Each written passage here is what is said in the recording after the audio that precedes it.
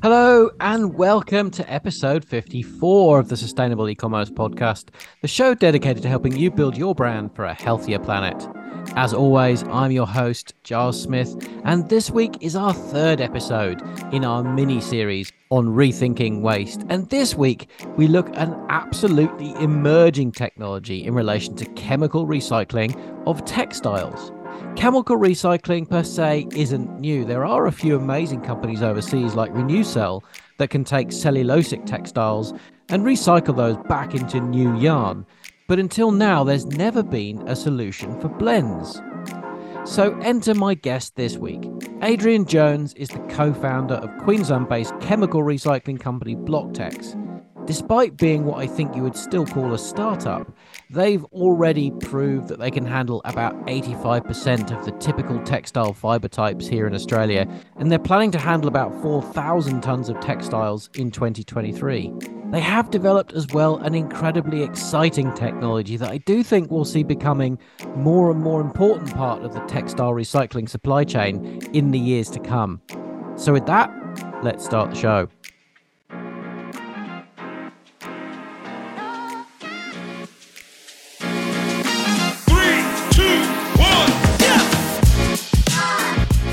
Adrian Jones, welcome to the show. Pleasure to be here. Thank you for having me. Well, you know, I always start this with everybody saying I'm very excited you're here, but I am very excited that you're here because I think what we're going to be covering today is a topic that's quite unusual, but also incredibly powerful and important to anybody in the space, especially in the sustainable space that works with textiles. So I am very excited to be sort of unpicking, if that's not too much of an obvious tautology, unpicking what it is that you guys do. So, Adrian, before we get into all the sort of technical nitty-gritty about the service that you provide, perhaps you could tell us a little bit about yourself and how you got started with Blocktex. Look, I've spent all my working life in textiles, in retail. I started out in the UK a million years ago with Marks and Spencers. I was in buying, I was in stores, worked for brands such as Arcadia Group. I was at Next for 6 years. WH Smith's, always in buying, PD, that kind of area. Came to Australia about 16, 17 years ago, worked for Myer, ran Red Group, which was obviously Borders and Angus and Robertson then for a while. And then CEO at APG&Co and finished my sort of, I suppose, corporate career at the CEO of Charles Parsons. But the reason why I sort of started Blocktex with my business partner, Graham Ross, was we were both, he came to textiles late, I came to textiles very early. And I was increasingly disappointed by, it's kind of a vicious cycle in which, you know, we're buying more than we're going to sell because we know we're not going to sell at the first margin or the first price. So we just have to keep buying more volume to sell at a lower price to get back to the budget that we agreed we were told to do by the board and blah, blah, blah. And all the time, this business cycles going on, but we're kind of missing the fact that all these textiles are being purchased at very low prices, are going to go to waste or put into landfill or put into the red top bin, and they actually have an inherent value. They're not waste. They're not rubbish. We don't refer to them as waste in our business. They're a resource that can be converted from one form to another, having a strong environmental benefit, but also having a strong economic model. And so this fascinated Graham and I. He comes from a TV and media background, and with his sort of TV producer's head on, we sort of started off on this journey of Blocktex, and here we are, 5 years later. Yeah, right. So, I mean, I love the way that you immediately reposition this stuff as not waste. I think that's brilliant, and it feeds directly into what your whole business model is about, which is perfect. But I mean, obviously, the traditional model, and I don't want to spend too much time talking about it, but the traditional business model of textiles does end up with all this excess stuff, and people, I guess, in principle, don't know what to do with it, so it ends up in landfill. So Why is it that it's taken, do you think, in principle, so long for someone like yourselves to come up with a genius solution to that problem? I think that there's a few dynamics in that equation. The first is that I think we have a very weird relationship with our clothes, in the sense that over a long period of time, through campaigns, through education, people understand that littering is bad. So a plastic bottle, all of that is seen as, that if you drop that on the floor, you're a litter bug. That's terrible. You leave it on one of our beautiful, pristine Australian beaches, you're a complete grub. So you've got to put your plastic bottle, your drink bottle, or your tin, or your whatever. Here's the right container for that. And so people put it into the right container, put it in the yellow top bin, or they put it into a container deposit scheme, because they know what to do with it. And they know that they sort of have that sort of like, this is the turtle eating the plastic bag, plastic bad, do something good with it. They don't really know what happens to it, but they're just not putting it into a bin. It's better than not. But with textiles, hey, this is my favorite shirt. I met my girlfriend in this. I go drinking with my mates. This is my footy shirt. I go out and play footy in this. So we kind of have a sort of much more affectionate relationship with our clothes. And therefore, we don't know what to do with them at the end of their life, but we don't believe they're going to do any harm. But if you think about it, chemically, a Coke bottle or a Fanta bottle is exactly the same as a footy shirt, as a budgie smuggler's. It's polyester, it's PET, different form, but chemically it's the same. So you wouldn't leave your drink bottle on a beach. But if you were to leave your microfiber towel on the beach, it wouldn't be as bad, even though it is as bad. And I don't think people know what to do with their clothes. And so they take the route we've always taken in Australia, which is, I think, the easy way out. And I understand why people do it or have done it. But I think as businesses like Blocktex have evolved, I think there's now an alternative. So historically, we've just assuaged our conscience of overconsumption by putting it all into a box and giving it to a charity shop and hoping that something good happens. Yeah. But charity shops only sell between, let's say, 15 and 20% of their donations, either because they have too many or because those donations aren't of a merchandisable quality. And then they either export that. I don't see the either. Well, we know where that goes. Yeah. And I don't see the strong economics of that. I don't see the social equity in that either. Or they put it into landfill, but unlike the rest of us, charities get refunds from local council. So if I take something to the tip, I have to pay for it, rightly so, because there's a landfill cost. But charities put stuff into tips and local governments give them their money back. But people don't know any of this, and they don't know what to do with their clothes. So they take their clothes to the op shop and think, that's it, I've done the right thing. But there's a whole journey of those textiles beyond that that people don't think about. Yeah, I think you're exactly right. So you've examined there, I think, the consumer end of why we're here. But what about the brand end? Like, why is it taking so long for brands to recognize that the massive amount of stuff they're overproducing? Why are they not thinking about how they can bring that back in as a raw material instead of as a waste material, or the stuff that happens at the end of consumer life? Why is it taking so long for brands, do you think, to find a solution to what to do with it from a complete materials product stewardship point of view? Now, therein lies a loaded question, because as an ex-retailer of many years standing, I have probably a very honest view of this, but it isn't a view that the industry really always wants to talk about. I'll start with the positive side. I think that until companies like Blocktex or the one or two others of us in the world who are dealing with, particularly with the very tricky problem of blended fibers, there could have been the excuse to say there isn't a solution that can deal with these blended fibers. So donation or landfill is the only outcome. Okay. But I also think you have to look at this through an economic lens. The business of retail is to sell as much stuff as you can. You're primarily about your primary focus is to be concerned about how much stuff flows out of the front door, not really how much flows back in. Because as we know in the e-commerce world, returns are dreadfully expensive in terms of the reprocessing, what to do with them. And so the economics of retail are primarily about selling as much stuff as you can to the consumer and really hoping that they keep it. Yes. Because once it comes back, it's your problem again. And that wasn't kind of my model. But I think what's happened in the meantime is that consumers have started to see through the activities of other sectors, whether that's the aluminium drink sector, the paint sector, the plastic bottle sector.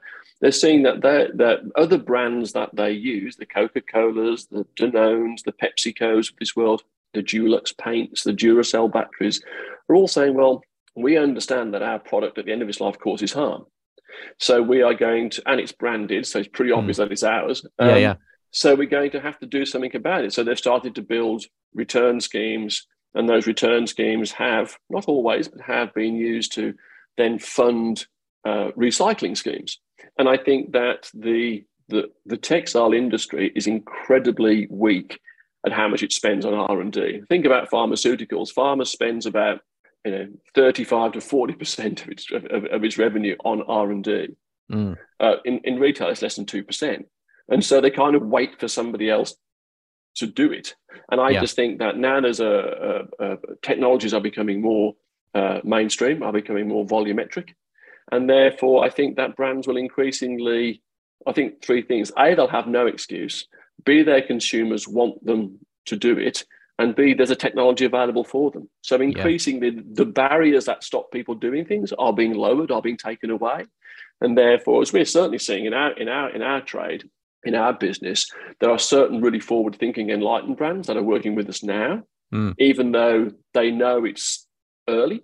And there's certain brands who are just waiting to be free riders and waiting till they're either told to do it by law through a product stewardship scheme, or their consumer forces them to. And that's just human behavior. Some people want to go first, some people want to go last. That's where it is. Well, I think you've hit the nail on the head there really, really nicely. And, for anyone that hasn't listened to the very first show of this year, where I was talking about how important I think take back schemes are going to become particularly for apparel retailers in the next year and a half, 18 months, go and listen to that, because I was talking about that then. But what I'd love to do, because I think we've set the scene quite well for this now, tell us about BlockTex and what you guys actually do, because it is absolutely brilliant. Thank you.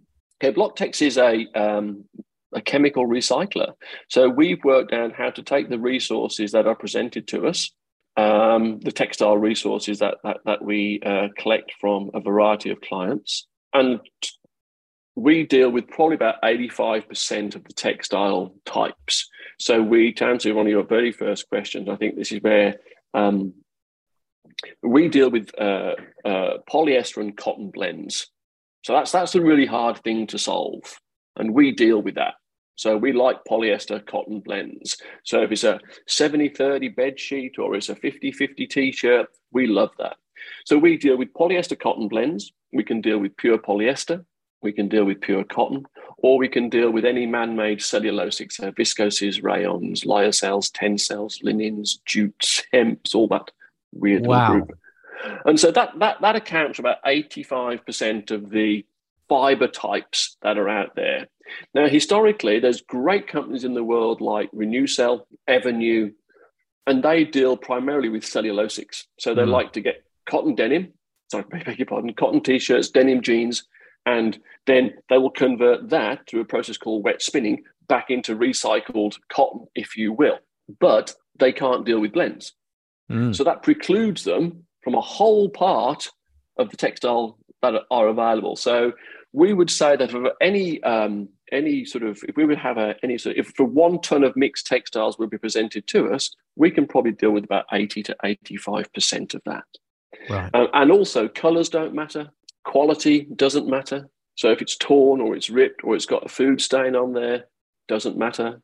But what we actually do, and it's an interesting process, and I won't get too technical, but I'll just try and describe it end to end. We collect a whole load of garments from a whole load of sources. Those could be uniform suppliers, they could be hotels, they could be hospitals, they could be retailers. And then we look at those garments and we test them. And we test them, so we have special little infrared scanners, and we can test them so we can tell exactly what the fiber type is. So we know exactly what it is before we start. And then we collect that from them, and we have a national carrier that we collect from them. And then it all comes into us, and we then work out how to decommission it. So by that, we have to work out how we take off the buttons and the zips and all of that, because those are often metal or different types of plastic.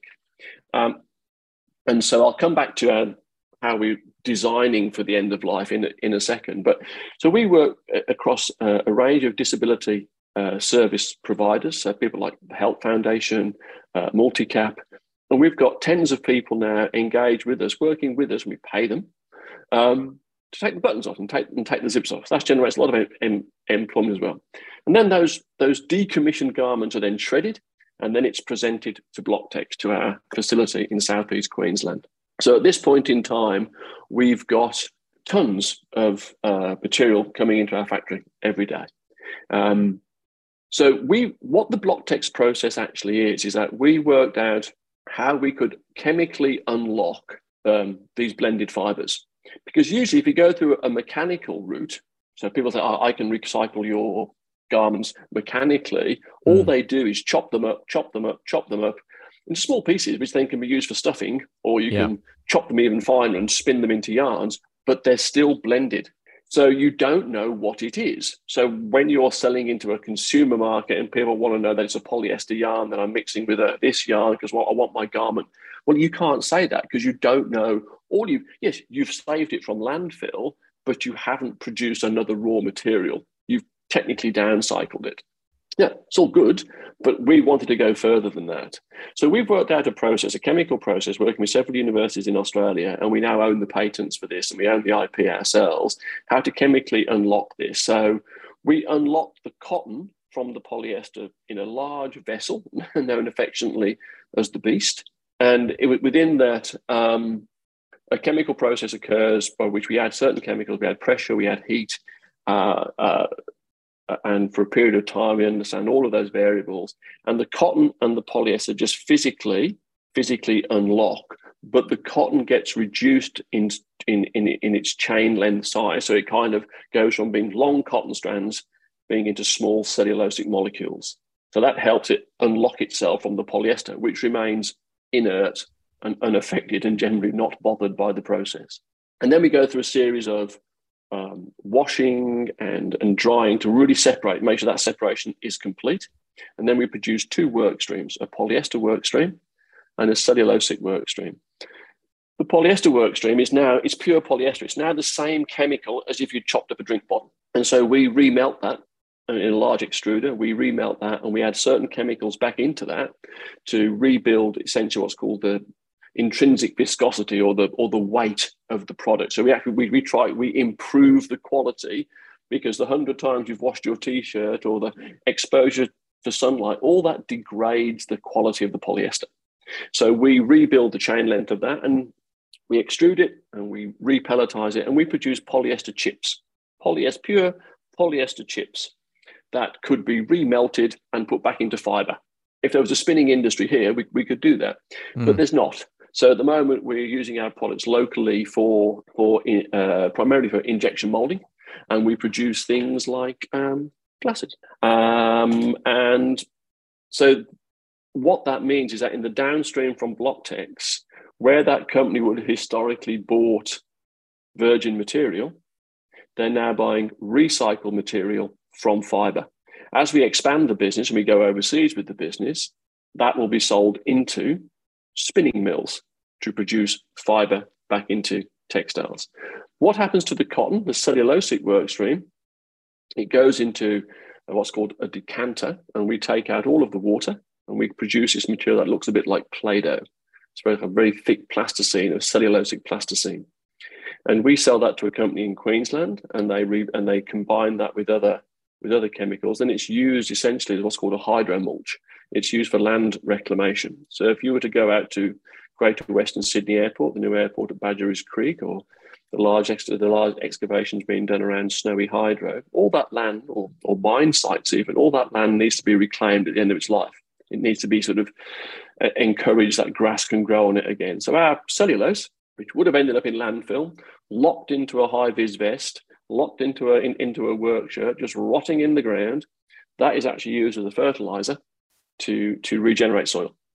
And so we essentially take textiles that people perceive to be a waste, we call them a resource, and we convert them into other raw materials for other advanced manufacturing industries. But there's no point doing that unless you've got scale. So we process about 1 ton, 1,000 kilos of garments per hour. So what does that look like? That's like 4,000 shirts an hour. So it has to be big. And our plant will produce our plant has the capacity at the moment to do about 4,000 tons this year.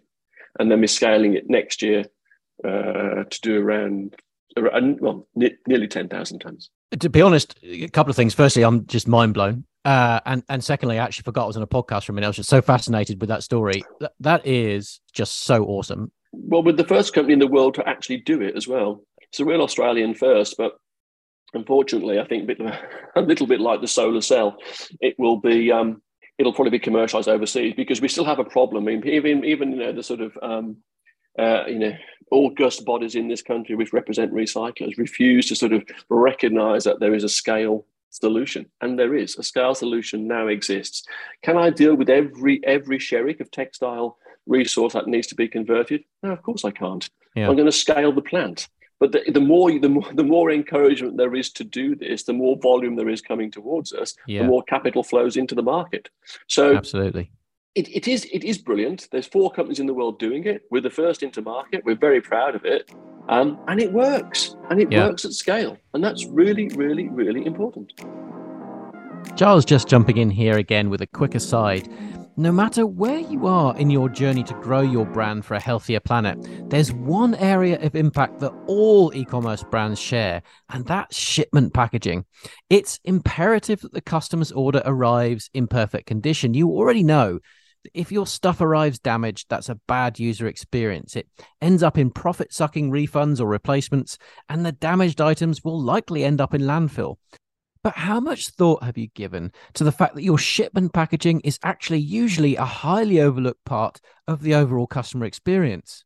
In many cases, it will be the very first physical interaction someone has with your brand. With sustainability, the war on waste, and the single-use plastic problem being front of mind for almost all consumers now, the last thing you want is for that first impression of your brand to be dominated by frustration with how your products are packaged. That's why I'm so excited to be partnering with our friends at Heaps Good Packaging on the show. They provide a range of very cost-effective, eco-friendly, compostable shipment packaging from simple mailers through fillers, tapes, labels, and post-pack boxes. And with that all-important first impression in mind, they can also help you with custom-printed packaging as well to really elevate your brand experience. Head over to heapsgoodpackaging.com.au and use code PACKLIKEABOSS to get 10% off site-wide. Okay, back to today's discussion. So exciting, and I've got so many questions from what you just said. I've got to try and deconstruct it somehow into something that makes sense. So just summarizing, I think. So first of all, I mean, the first mind-blowing thing is that you can deal with blends. I mean, that's just rocked me on my heels, because as far as I understood, from my limited understanding of textile recycling, it was, pure one thing or the other. You couldn't do blends. And so you've just described something that's been the bane of the textile world for generations right there. So, I mean, that's just, I feel like I need a fanfare and trumpets type of sound effect on this. But anyway, awesome stuff. So you can do either polyester or cotton, and you mentioned a whole raft of other things. What about things like wool or bamboo? Well, then you get into things. Bamboo is a cellulosic fiber because it's a plant. So yes, we can. Yep. Wool, we technically know how to do wool. We started our research in wool, actually. But if you look at wool as a fiber, as a percentage of the fibers that we use in the textile industry, wool's around 5%. Polyester's 55%, cotton's 25%. So that's why we went after commercially polyester and cotton or blends thereof, because there's a much bigger pool of stuff to get at. We have a sort of an emotive relationship with wool in Australia because we were built on the back of the sheep and all that, but it's a very small part of the overall textile usage. Yeah. The much bigger people in the room to pick fights with are polyester and cotton. And I suppose unless it's blended with something else, which I guess is relatively uncommon, wool is a kind of more or less fully biodegradable fabric anyway. So, well, exactly. We've been looking at some very interesting work. I'm very excited to be engaged with, and I think this is. I worry when people are saying at the moment we're going to shred cotton and we're going to shred textiles and throw them on the soil as compost. Well, that's good if it's gin waste from the back of a cotton mill because it's pure cotton. If it's things that might have dyestuffs in there or heavy metal, you don't know that. So I'm really excited that we're working doing some early stage research at the moment, trying to kick this off around how we're going to use vermiculture, how we're going to use worms to degrade wool into a wonderful compost. And I'm excited by that because it means that when we go to a large uniform supplier, a large, so inevitably they're going to have parts of their uniform, maybe blazers, maybe whatever, and they're going to be wool. So instead of leaving those children behind saying, sorry, I can't help you with those, we can then take them. They won't be burnt. They won't be buried. They won't be exported, but maybe we can convert them into a wonderful compost. Once again, regenerative. And you mentioned, what you were doing essentially with the deconstructed cellulose material from the cotton fibers was turning that into a regenerative source for soils and so on. So no chance yet to be able to spin that back into essentially some kind of organic fiber from that? We know how to do that, and we've done it. But the challenge is with it is that because we've to separate the cotton from the polyester because they're woven or knitted together, you have to break it down to a certain chain length, then wet spinning that back into a fiber like a Renewcell or a Evernew, it's desperately expensive. You can do it in the lab, and we've done it in the lab. We've made cotton fibers in the lab, but then you try to scale that commercially, and it becomes uneconomic. And then people have because this is the what we've always tried to set out to do in Blocktex. There's no point recycling unless you can make a product that somebody can afford to buy. And so if you recycle that cellulose, because this is a problem with the fashion industry, it has to go back into fashion. Otherwise, they don't believe that they've achieved nirvana. We didn't set out to do that. We set out to divert textiles from landfill, which we've done, and we set out to make sure there was virgin material abatement in the demand, which we've done. But we didn't set out to produce more fibers. Now, if in the future with the polyester, we start to build that scale, and we can do that with mills in Korea and Japan, which we're doing some R&D with, then that would be interesting. But not with the cotton. I think the cotton's always going to be too expensive. Look, it sounds like that. And of course, this, the fundamental of the economics of all of this is what makes or breaks that full circularity process, right? And it sounds like you're not that far away from having it from the RPET point of view, but not necessarily with cotton and the other organics. Textiles are a major source of pollution. They are. Fast fashion has caused a significant increase in the amount of garments and textiles being wasted. Now, as we discussed earlier, it's very hard to change that model because the retail model is about selling more stuff, not about recycling more stuff. That's our industry. But if in that industry we can recycle that stuff and use it to divert virgin products being used elsewhere, that is circularity.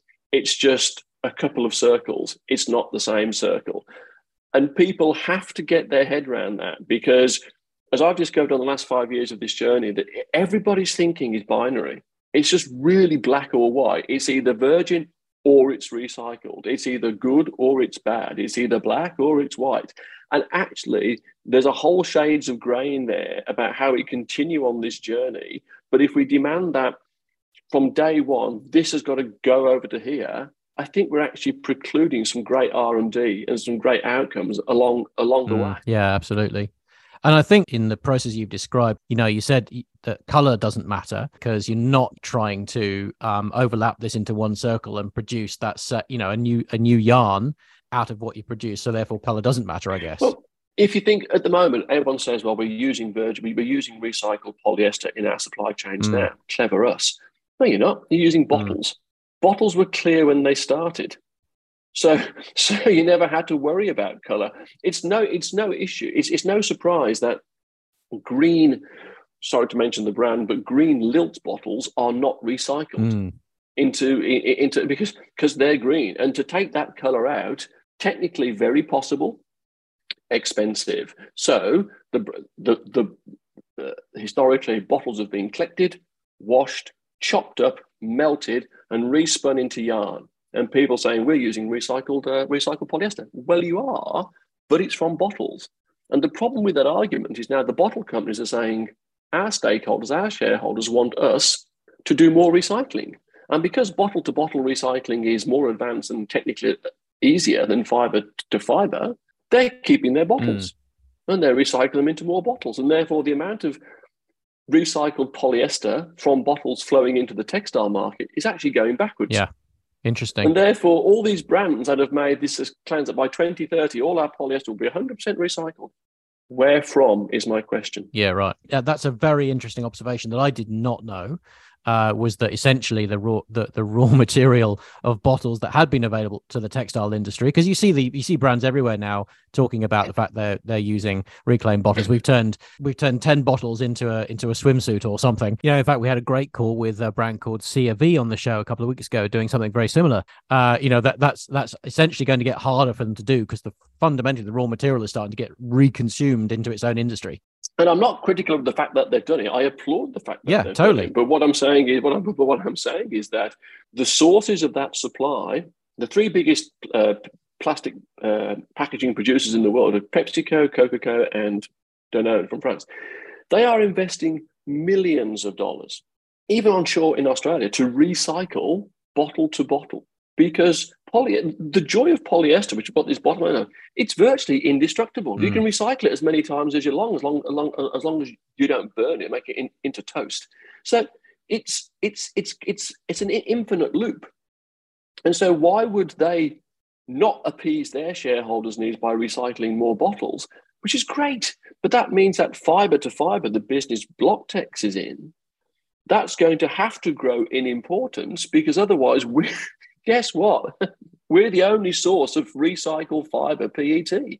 Yeah, that's a sobering thought. And it just goes to show what an exciting business you're building in terms of economic and growth potential. So how do brands work with you? What do you need from brands in order to make this process viable and possible to actually go through?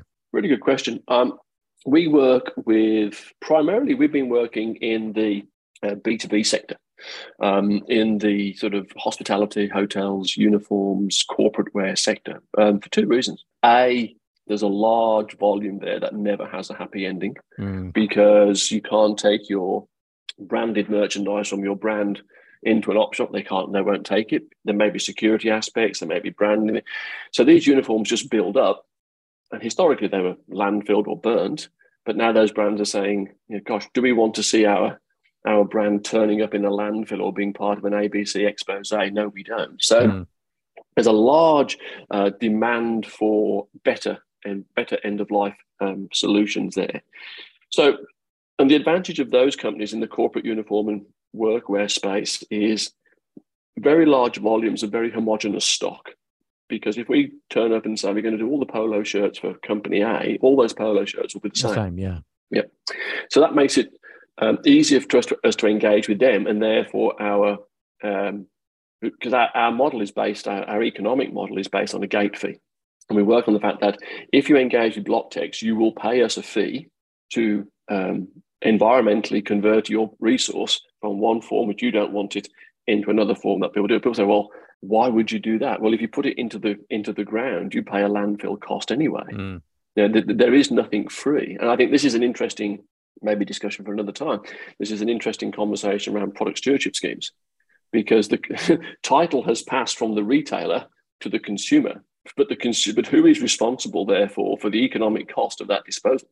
In the B2C sector, we do engage with brands, and we really do, and we've got some really good clients in that B2C sector, and we've worked on two streams with them. Primarily, we worked on a stream of some streams are where they have manufacturing. And we've worked on them with their post manufacturing waste, which can be offcuts, both from onshore and offshore. And people say, well, offshore, how does that work? Well, most people are sending containers full of finished goods down here anyway. So they're also bailing up their offcuts, and then we take those because it saves them being burned near the factory where they may have made them overseas. And the other area that we're working at, some brands are doing in-store collection. Yeah. So we're working with brands that, for example, brands that may have a bias towards linen and Manchester, because that's kind of homogenous, and linen and Manchester is usually cotton or polycotton. Yes, you've got to take the buttons off the doona covers, and you can maybe have to take, but occasionally you might get the odd exotic silk sheet in there, but it's mainly polycotton. So when you say we're going to do a take back scheme, and people say, and if you bring in your old linen, you get sort of a $5, $10 bounce back voucher back. It's great. Retailer wins, gets increased footfall. We get the product. Everyone's happy. And I think the next stage, the next evolution of this is how we start to work with retailers around how do they help us sort? Because, and the risk of causing offence, most retailers love a take back scheme because it means they can say to everyone, we're taking back, we're saving the planet. And then they want to give a big pile of stuff, unsorted, no idea what's in the box. They want to give it to people like Blocktex or other players we play with in the market and expect us to deal with everything. So I think there's got to be a meeting halfway about what do we do with the sorting. You wanted to do the collection because you got the footfall into your store. That's great. How do we then deal with the sorting? And that's, I think, an area that we need to continue to work on because we have the technology to do the sorting, but there's a cost. And therefore, we've got to understand how we come to a sort of an agreement around that cost of sortation. Is it just sorting the stuff out that you can't process from the stuff that you can, or is it also about sorting into different material streams so that your cotton is separate from the polyester, separate from the blend? No, it's just about we. And again, I think if you wish to engage people in recycling and repurposing, you have to keep it simple. If we recycle a blend of different types of polyester cotton together, the same process is going to occur. So we're not, as long as we know there's no wool in there, that's okay. But it could all be, it could be 1,000 different things, as long as we knew it was all of the same fiber type. And this is an important distinction between the traditional sorting model, which is for export, and our model. The traditional sorting model has been like sort of, what is it? Is it a jumper? Is it a trouser? Is it warm weather? Is it cold weather? Because that dictates the market it's sold into. Our sort space, so I don't care what it is. Our question is, what is it made of? And so there's a different process to our sort compared to others. Now, there's some fantastic technology around the world that exists. I mean, conversation with those partners to see if we can bring that high velocity, accurate infrared scanning sortation into country, and those conversations will continue. But I think those are the sort of, we're happy to talk to anybody and we want to engage with as many people as we can. But it isn't just a case of saying we're working with Blocktex and we're doing an in-store collection. Isn't that easy? Because that's only half. That's only half a job done. Yeah. Then we've got to work out how we process it, and they need to work with us on that stage also. Yeah, and so you've mentioned sort of scale a number of times. What sort of scale of brand can you work with, or is it anyone's fair game? Oh, anyone's fair game. No one gets turned away. The challenge, as I say, we process about 1,000 kilos an hour, between 800 and 1,000 kilos an hour. So what does that look like? If you've ever had gravel delivered to your house for a drive, or sand or whatever, and they come in those large plastic bulky bags off the back of a crane truck, we do 4 of those full every hour. So there is a scale to what we do, but those may be aggregated across several retailers or several brands. Yeah. So we would never turn a brand away, but our collection model dictates that we would drop off a collection cage at a site. And when that collection cage can take around 250 kilos, might be a little bit less, then we'll come and collect it. But if that collection of 250 kilos is going to take 3 months or 6 months, that's fine. But don't expect me to come up along every week, because you don't want the cage on the floor, because the cost of transport kind of ruins the economics of the argument. So we can work with anybody as long as there's a clear view that it's going to take us 3 months or 4 months to pick up, to fill a cage. When we've got to that point, then we can carry on. But so Yeah. we don't turn anybody away, but there just has to be a pragmatic conversation around what scale have you got and when will you build into that? Yeah. So is the only model at the moment that you have a cage that you deliver and then you come and pick it up, or can they send a box of stuff to you when they're done? They'll come and pick it up. We have tried the former model, and there be dragons, because people say they'll do one thing and they do something else. And so what arrives is not what you thought. And so we've learned painfully from that experience. And so no, we won't do that, because until we see a better compliance in that supply chain, because you do just get absolute horror in the box. So you've talked already about some of the amazing stuff you've already done, and you've even given us some subtle hints about stuff that's coming up. What's really exciting for you that's coming up for Blocktex over the next sort of year and a half? Okay, a lot, but we've been through two capital raises so far, and that's taken us to this point now. So we've always been funded by private markets. We're going to do a third raise middle of this year.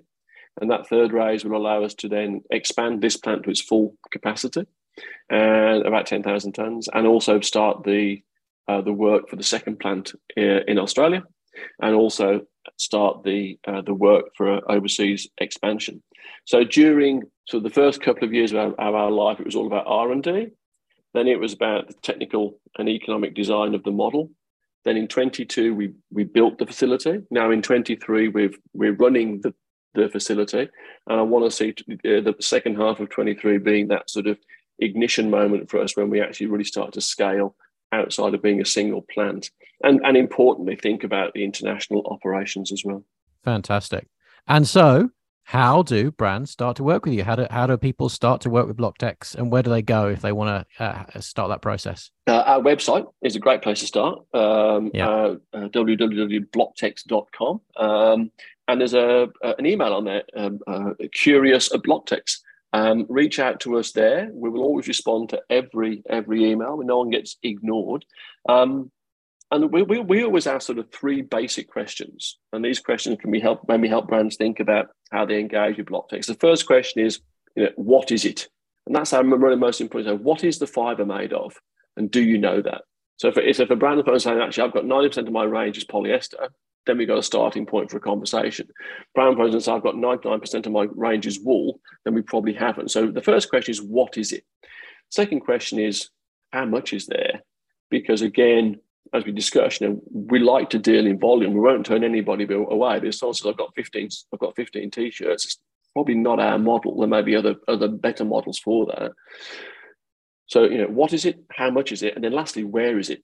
Because again, if it's in a single location, pickup can be really, really simple. If it's got to be collected from multiple locations, that can be done, but we have to have an honest conversation around the cost of doing so. We've just finishing some work with a very large federal government agency, and we've collected from over 300 sites across the entire country. So we know we can do it, but that's a different model compared to retail. And also what retail is really good at is logistics. So they're used to having trucks moving. So there may be a way that they can actually consolidate within their own supply chain to a single point.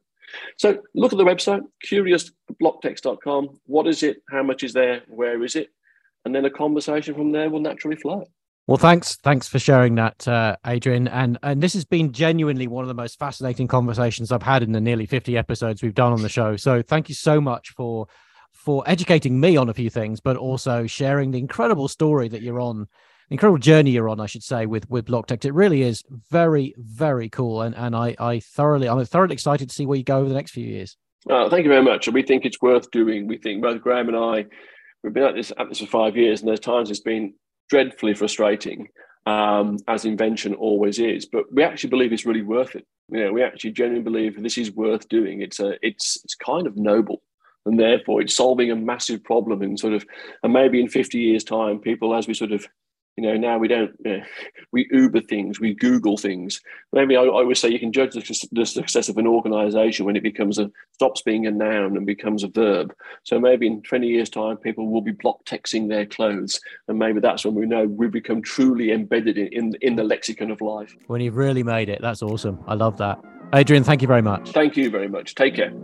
Back to Giles again for my top takeouts. And firstly, obviously, These guys are the first ones in the world to successfully tackle the recycling of blends at scale.